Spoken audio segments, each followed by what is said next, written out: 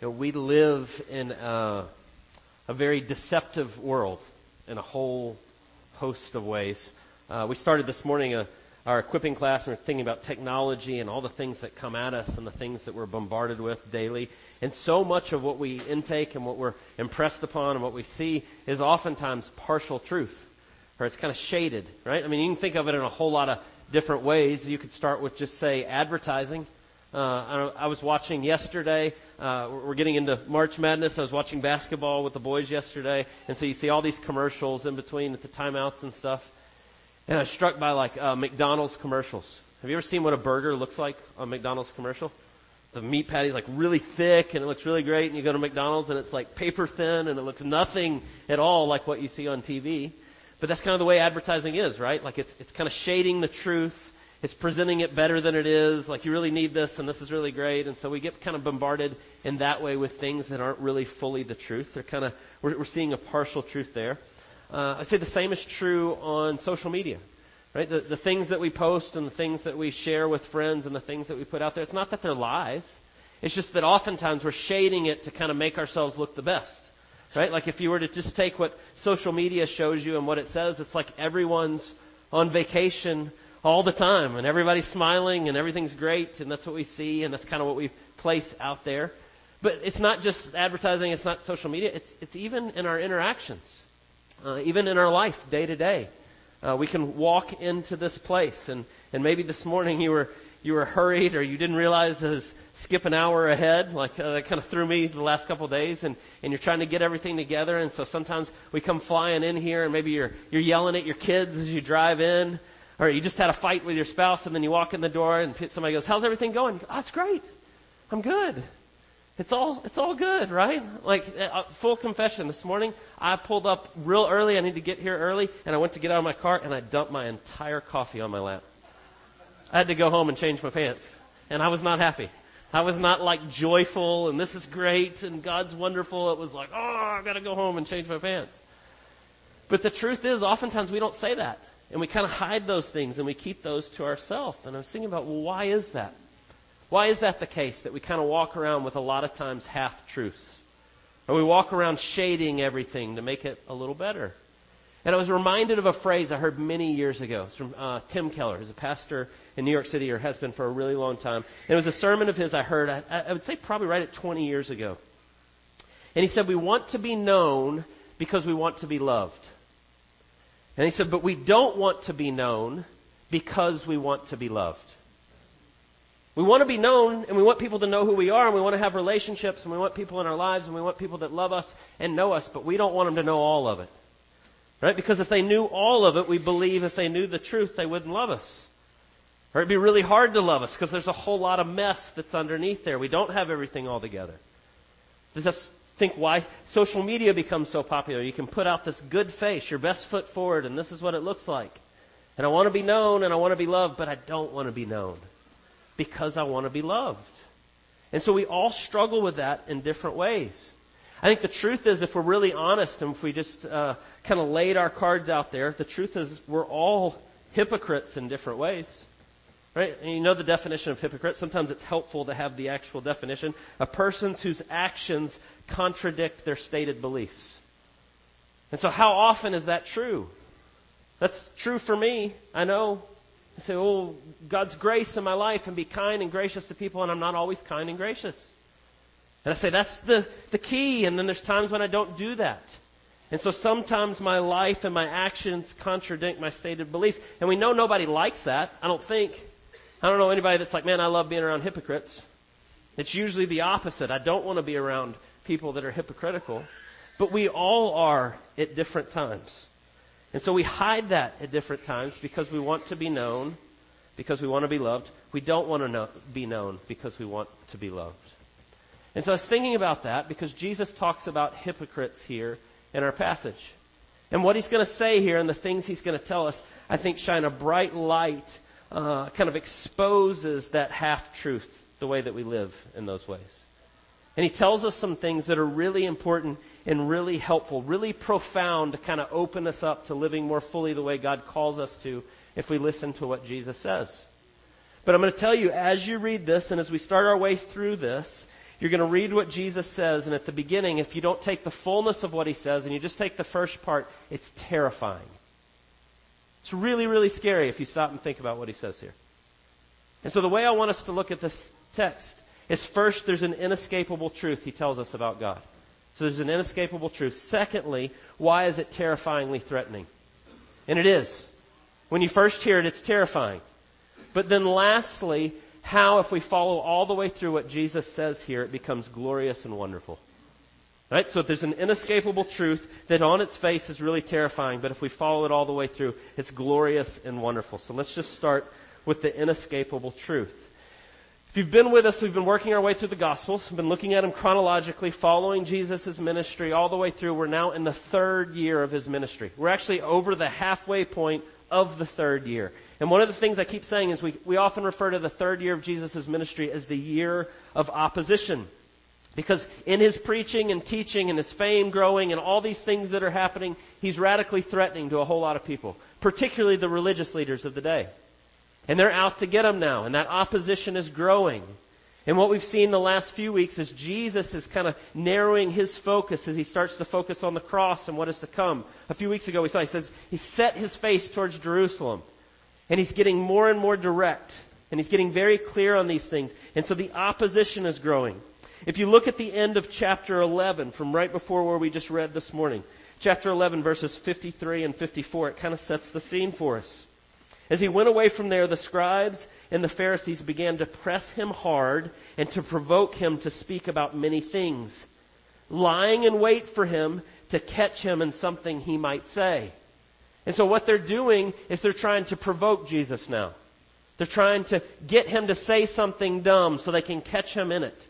And so really what you see, if you think about it, is they're coming at Jesus, and they're supposed to be the religious leaders of the day that are looking for the Messiah, that want to follow God, and now they're not even questioning Jesus to understand him. They're questioning him to try to catch him in a lie. Right? What they're really doing is very hypocritical, if you think about it. That they claim to be the ones that love God and love his word, and Jesus is here, God himself in the flesh, and they're not even listening anymore. They're trying to catch him in something. They're trying to attack him. They're trying to provoke him, as it says in the text. And so look at what Jesus says there in verse 1. In the meantime, when many thousands of people had gathered together and were trampling one another, he began to say to his disciples first, "Beware of the leaven of the Pharisees, which is hypocrisy." And so there it is. He uses the word right there. He says they're hypocrites. And he says, beware of their hypocritical behavior and what they're doing. It's like leaven. Now, Jesus often talks this way. He uses different lessons based on things that they knew, object lessons. Here he's talking about leaven. Maybe some of you here make your own bread. You kind of know how that works. That makes sense to you. Some of us don't. Some of us just go buy bread at the store and don't really know anything about leaven. But when you're making bread, you put it into the dough, and it has a chemical reaction, and it gets into it, and it makes it rise, and then you can help make your bread, and it makes it better. But if you think about what actually happens when you put leaven in the dough, it's a chemical reaction that spreads throughout it. And it gets into all of it in different ways. And so what Jesus is saying is something that his audience would have readily known when he says that. He says hypocrisy is the leaven. And he says when that gets in things, it messes it all. It gets in everything. It spreads throughout it. And I want you to think about what he's warning us of there. Right? So when you start to live in a way that's out of step with how you profess that you believe. Right? You start to do little things that you go, I believe this, but then you don't do it. And you start to hide parts.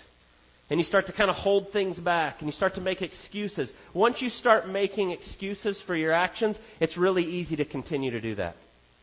And it starts to spread into everything. And here the religious leaders are now against Jesus, and it's kind of overtaken the way that they see him and what's happening here. And so it starts to spread into everything. And it's really dangerous when you think about it. Being a hypocrite. Saying one thing and doing another. It's particularly important for us as followers of Jesus. If you go and you're proclaiming the good news and you're inviting people in to see what Jesus is like, but then your life doesn't match up to any of those things, it's detrimental to your witness. It's detrimental to the spread of the gospel. And so Jesus says it's really important that hypocrisy is terrible and it's going to cause all sorts of issues. But then he says something really important here. And he's saying it talking about the Pharisees, but he's really talking about everyone. He pulls his disciples in, and he's reminding them how important it is to not be a hypocrite, to understand the truth of who God is. And so listen to what he says here. He says a really inescapable truth that is so important in verse 2 and 3. He says, nothing is covered up that will not be revealed, or hidden that will not be known. Therefore, whatever you have said in the dark shall be heard in the light, and whatever you have whispered in private rooms shall be proclaimed on the housetops. And so what happens here is Jesus is giving a summary statement of the doctrine of God's omnipresence and his omniscience, and he's really giving us a summary of what the Bible tells us about judgment. Huge, big ideas in those two verses. But three really important things he says there that he summarizes. And I want us just to think about that together for just a second. If you would, keep your finger there in Luke chapter 12, but turn back with me to Psalm 139. Mike just read it for us right at the beginning of our service at the call to worship. You can find it in your Bible there, if you're using the ones in the pew, on page 655. Psalm 139 is a psalm of David, and he's crying out to God, and he's talking about how God sees all things and where he is and how he's involved. And so listen to what he says in verse 7 of Psalm 139 as he talks about God's omnipresence. Where shall I go from your spirit? Where shall I flee from your presence? If I ascend to heaven, you are there. If I make my bed in Sheol, you are there.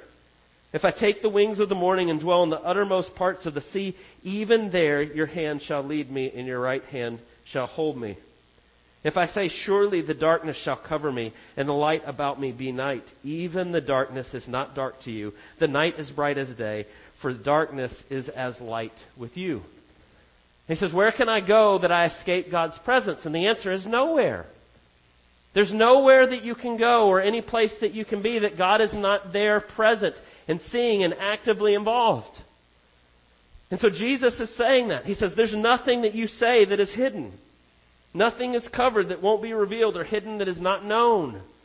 And he's telling them that. That's exactly what Psalm 139 says. And so God's omnipresence.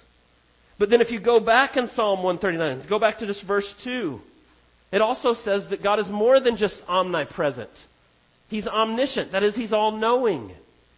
Verse 2, you know when I sit down and when I rise up, you discern my thoughts from afar. You search out my path and my lying down, and are acquainted with all my ways. Even before a word is on my tongue, behold, O Lord, you know it altogether. Nothing happening anywhere at any time that God doesn't know. And it's not just that he's observing you or watching what you're doing, but he knows your thoughts. He knows your motives and your intentions. There's nothing that's hidden from his sight. And the Bible tells us that clearly over and over again. And I think Jesus is making reference to that and pointing us to that truth. God is the creator and sustainer of everyone and everything. You exist by the word of his power. You exist because God says so. You were spoken into creation by his word. Is there anything that he doesn't know? And the Bible's answer is absolutely not. He knows every single bit of it in every way at every time. And so when we start to think about what hypocrisy is, right? Putting on a good face, pretending we're one thing when we're another thing, right? Showing to people or to the world one view when we're doing other things in secret. And God says that doesn't work. I know every bit of it. There's no place that you go or no thought that you have or nothing that you do that I don't already know. Every single bit of it that you think is hidden is not actually hidden. But then there's one last part here as you think about that. We have God's omniscience, that he knows all things, his omnipresence, that he is present in all. But there's also something else that he says here. Verse 3, he says, whatever you have said in the dark shall be heard in the light. And what you have whispered in private rooms shall be proclaimed on the housetops. And I think what Jesus is talking about is the judgment that is to come when he returns. Jesus talks about this. The New Testament tells us this over and over again, that nothing will be hidden, that will all be revealed, that when Jesus returns, we're going to stand in judgment before him. 1 Corinthians chapter 4, therefore judge nothing before the appointed time. Wait until the Lord comes. He will bring to light what is hidden in darkness and will expose the motives of the heart. And at that time, each will receive their praise from God. 2 Corinthians chapter 5, for we must all appear before the judgment seat of Christ, that each one may receive the things done in the body according to what he's done, whether good or bad. Matthew chapter 12, Jesus speaking, but I tell you that everyone will have to give an account on the day of judgment for every empty word they have spoken. For by your words you will be acquitted, and by your words you will be condemned. Revelation chapter 20. And I saw the dead, small and great, standing before God, and the books were opened. And another book was opened, which is the book of life. And the dead were judged according to their works by the things which were written in the book. When Jesus returns, all will be brought to light. Everything whispered in secret will be revealed. There's nothing that's hidden from his sight. And you start to think about what he's telling you there. That you can pretend and you can put on a good face and you can act like you've got it all together, but you are not fooling God. There is nothing that he doesn't know. There's nothing that is hidden from his sight. And you read that, you read verses 2 and 3, and you think about the fullness of what God says. And how does that make you feel? It's terrifying, isn't it? It's pretty scary. I've thought about this for years. I think I've maybe used this as an example before. But can you imagine coming in and sitting down this morning? You know, it says Life of Jesus, or it says Welcome to Church of the Apostles, or the words of the music starts to play and they pop up there. If all of a sudden the lights went dark and on the TV was none of that and suddenly it was your face. And it's your face saying everything that you thought the last week. From your lips. And somebody goes, they see your face. It's me. It's my face. And you all start looking at me. You said, what? You thought what? Can you imagine how horrifying that would be? People are looking up there and they're seeing, and then they're looking at you, and then they're looking at it. What would you do? You'd probably get up and leave, right? You'd probably go, I'm out of here. You probably would leave and never come back. You'd be like, I'm not going back there. Right? Why? Why would that be so horrifying? If nothing was hidden, suddenly unfiltered information, no control over what people see. You'd be embarrassed, right? You know the things that you think. You know the things that are the deepest, darkest secrets of your heart. And you start to think about those things being brought out in the light. Why would that be so horrible? And you think about people seeing you for all of who you are, right? We want to be known because we want to be loved. We don't want to be known because we want to be loved. And you start to look around and think about how embarrassing that is and what people now know about me, and they have this unfiltered information. But you know what's the saddest part when you stop and think about that? Right? Really think about what that would be like.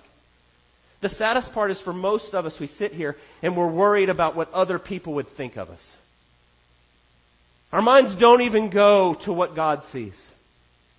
Oftentimes we don't even think about the holiness of the omnipotent, omniscient, all-knowing God that created all things. We're more worried about what people think. Oh no, that'd be so embarrassing because of what they think of me.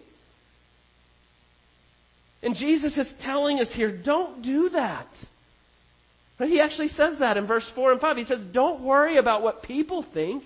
Don't worry about people that could even kill the body. You care about what God thinks. And I want you just to try to put your mind around that for a second. You know, there actually is a passage in the Bible that shows exactly that kind of scenario. It's in Isaiah chapter 6. And the prophet Isaiah has this vision, and he's brought into the throne room of God. Do you know this passage? Isaiah chapter 6 and verse 1. In the year that King Uzziah died, I saw the Lord sitting upon a throne high and lifted up. And the train of his robe filled the temple. And above him stood the seraphim, and each had 6 wings. With 2 he covered his face, with 2 he covered his feet, and with 2 he flew. And one called to another, saying, Holy, holy, holy is the Lord of hosts. The whole world is full of his glory. And the foundations of the threshold shook at the voice of him who called, and the house was filled with smoke. Do you get the picture? There's Isaiah standing before the glory of God. And the seraphim are flying around, and they're there, and they're singing, Holy, holy, holy is the Lord God Almighty. And they're saying these things, and they're proclaiming it. And in verse 5, Isaiah says, Woe is me, for I am lost. I am a man of unclean lips, and I dwell in the midst of a people of unclean lips, for my eyes have seen the King, the Lord of hosts. And he's immediately overwhelmed with his sinfulness. In the face of the holiness of God, immediately there's nothing hidden. Right? He sees and gazes upon God's glory, and suddenly there's no pretense. There's no pretending that I've got it all together. He cries out, Woe is me, I am lost. That's every single one of us in God's presence. We recognize clearly what sin is and that it's against God. That it's not what people think. That all sin is ultimately ignoring God or rebelling against God in the world that He created, because we owe everything to Him. And how often we forget that. And how often we pretend or we try to put on a good face or act like we have it all together. And when we do that, we're caring more what people think than what God thinks. And when we do that, we're missing our deepest need. We're missing the very heart of who we are and what we are created for. Verse 4, Jesus says, I tell you, my friends, do not fear those who kill the body, and after that have nothing more that they can do. But I warn you whom to fear. Fear him who, after he has killed, has authority to cast into hell. Yes, I tell you, fear him. Jesus says, don't worry about what people think. You worry about what God thinks. The ultimate problem we have is not putting on a good face for the people around us. The ultimate problem that we have is that our sin and rebellion is against God, and it's separated us from the one who's created us. The one that we were made for. The one that designed and fashioned your soul and is the greatest need of your life, and you've turned your back on Him over and over again, and Jesus is saying that's who you should be looking to. Not worrying about what other people think. And so I want you to think about why He says that way. Fear the one that can cast you into hell. Think about the context here. Consider the context of hypocrisy. Right? You can put on a fake front and pretend, but that will get you nowhere. And Jesus says, don't try to put on a good show for other people to see. You look to God. He sees your sin fully. He knows exactly who you are. You can't fake Him out with that. That will not work. I think of how often God uses situations in our lives to reveal these things to us. I was thinking about this week, and the way in which we put on a front. That we pretend that God doesn't see those things. Or we act like we've got it all together. God doesn't really know. And it reminded me of this moment that I had with my son Jed when he was about 3 years old. If you know my son Jed now, he's 15, he's this tall. But this was when he was a little bitty boy. And I think he was 2 or 3, somewhere in there. Jed was one of the cutest little kids. Giant, fat cheeks. You'd just see him and you wanted to squeeze his cheeks. He was so cute. And I remember walking in to my bathroom, Joanna and I's bathroom, and I walked in and he kind of did one of these like I'd caught him doing something. And I looked at him and said, buddy, what are you doing? And he turned around and he had makeup all over his face. And he's like holding Joanna's stuff behind his hand. And I said, buddy, did you get into mom's makeup? I'm like, no. You know, great big chubby cheeks, like shaking his head, no. And you're trying not to laugh because he's got makeup all over him. So you sure? You sure you didn't get into mom's makeup? No. And I got down right in his face and I said, Jed, are you sure? It's okay, I'm not going to be mad at you, but just tell me the truth. Did you get in mom's makeup? No. And so I took them, and I picked them up, and I set them on our vanity, and then I turned them around so we're looking in the mirror together. And I didn't have to say anything. He got great big tears in his eyes. I said, Dad, I'm so sorry. Or, a little boy, he didn't say it quite like that. He just started crying, and he knew, right? He knew in that moment there's no hiding. See, the truth is, in our hypocrisy, and we pretend and we put on a good face, we're just like Jed is. It's all over us. And God can see it so clearly, and yet we continue to pretend. We continue to act. We continue to pretend like we've got it all together. When the truth is, in and of ourselves, we are hopelessly lost. We're just like Isaiah. I'm lost. Woe is me. I'm a man of unclean lips. And so you hear that and you think about the truth of standing before a holy, righteous God. And even right now, as you sit here today, there's nothing that's hidden. There's nothing that God doesn't know. When we're pretending, it's like we're standing there going, no, I really didn't. And I want you to think about that. And it's pretty terrifying if you stop and just read those verses and what Jesus says, and fear the one who can cast you into hell. And this is what it looks like. And I see all of that. And so how does that go from being terrifying to glorious and wonderful? We want to be known because we want to be loved. We don't want to be known. But He knows all of it. So how can we ever be loved? How can that possibly work? Please hear Jesus' words. Are not 5 sparrows sold for 2 pennies? And not one of them is forgotten before God. Why, even the hairs on your head are all numbered. Fear not, you are of more value than many sparrows. And I tell you, everyone who acknowledges me before men, the Son of Man will acknowledge before the angels of God. But the one who denies me before men will be not denied before the angels of God. And everyone who speaks a word against the Son of Man will be forgiven, but the one whom blasphemes against the Holy Spirit will not be forgiven. And I want you to think about what Jesus says there. What He's telling us there in that passage. He's saying that you are known. There is nothing hidden. You are known completely and fully. Nothing is hidden. Even the very hairs on your head are numbered. There's nothing in your life, the sin, the rebellion, the things that you're hiding. Well, how is that not terrifying?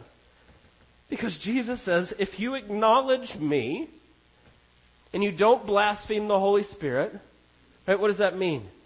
Right? The Holy Spirit comes and convicts us of sin and points us to Jesus.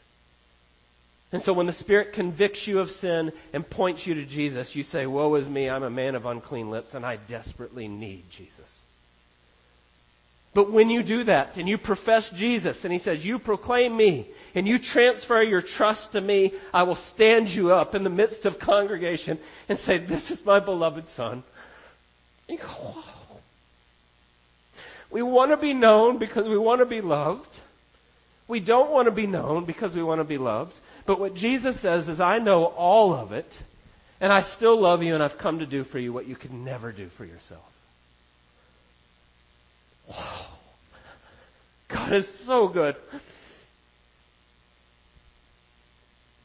says, fear the one who can throw you into hell. But then the very next thing He says, but are you not more valuable? Yet while we were sinners, Christ died for us.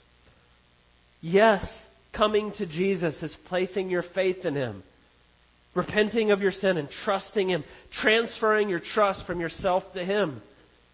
And as you do, He says, I've got you. There's nothing that I don't know. There's no hiding. And I want you to think about why that's glorious and wonderful. We are sinful, and we are broken, and we pretend, and we hide. And what Jesus tells us is He knows all of it. And that He's come to lay down His life anyway. That He loves you that much. And when you see that, and when you understand that, there is a freedom that comes in Jesus. I'm not fully there. I'm trusting Him, but I'm still hiding in different ways. There's times when I go, I don't want anybody to know. But then I read this and I hear what Jesus says. I go, thank you, God. Thank you, it's not because I have it all together. Thank you, it's not because I'm perfectly figured all of this out, but it's completely because of you and nothing else. And I want to trust you more fully, and as we do, it frees us to confess our sins to one another. It frees us to encourage one another. It frees us to quit lying, to quit pretending. I'm not saved by how good I am. I am only saved by Jesus and nothing else. And I'll tell you, it's hard as a pastor, and you think, I gotta have it all together. I don't have it all together. And I'm so thankful that Jesus doesn't require me to have it all together, but that He's done it for me. And so all I can tell you, as we end here this morning, as we think about this, it is glorious and wonderful because Jesus is glorious and wonderful. And He's done it. And we can rest in Him. And we have no other hope. That's all we get. And it's everything. If we trust Him and as we continue to follow Him and put our faith in Him. Would you pray with me? God, we thank you for the glorious good news of the gospel. We thank you that you've done for us what we could never do for ourselves. I pray for each person here, as I believe that it's completely true of all of us that we want to be known and we want to be loved. We thank you that in you that you know us completely and fully and that you love us. That you have dealt with our sin by your perfect life and your atoning death, that we can trust in that. That we are saved not by our goodness, by your goodness. Would you help us to continue to transfer all of our faith completely to you? That we would stand in your righteousness, not our own. That we would continue to trust you in all things and in all ways. And we pray all of it in Jesus' precious name. Amen.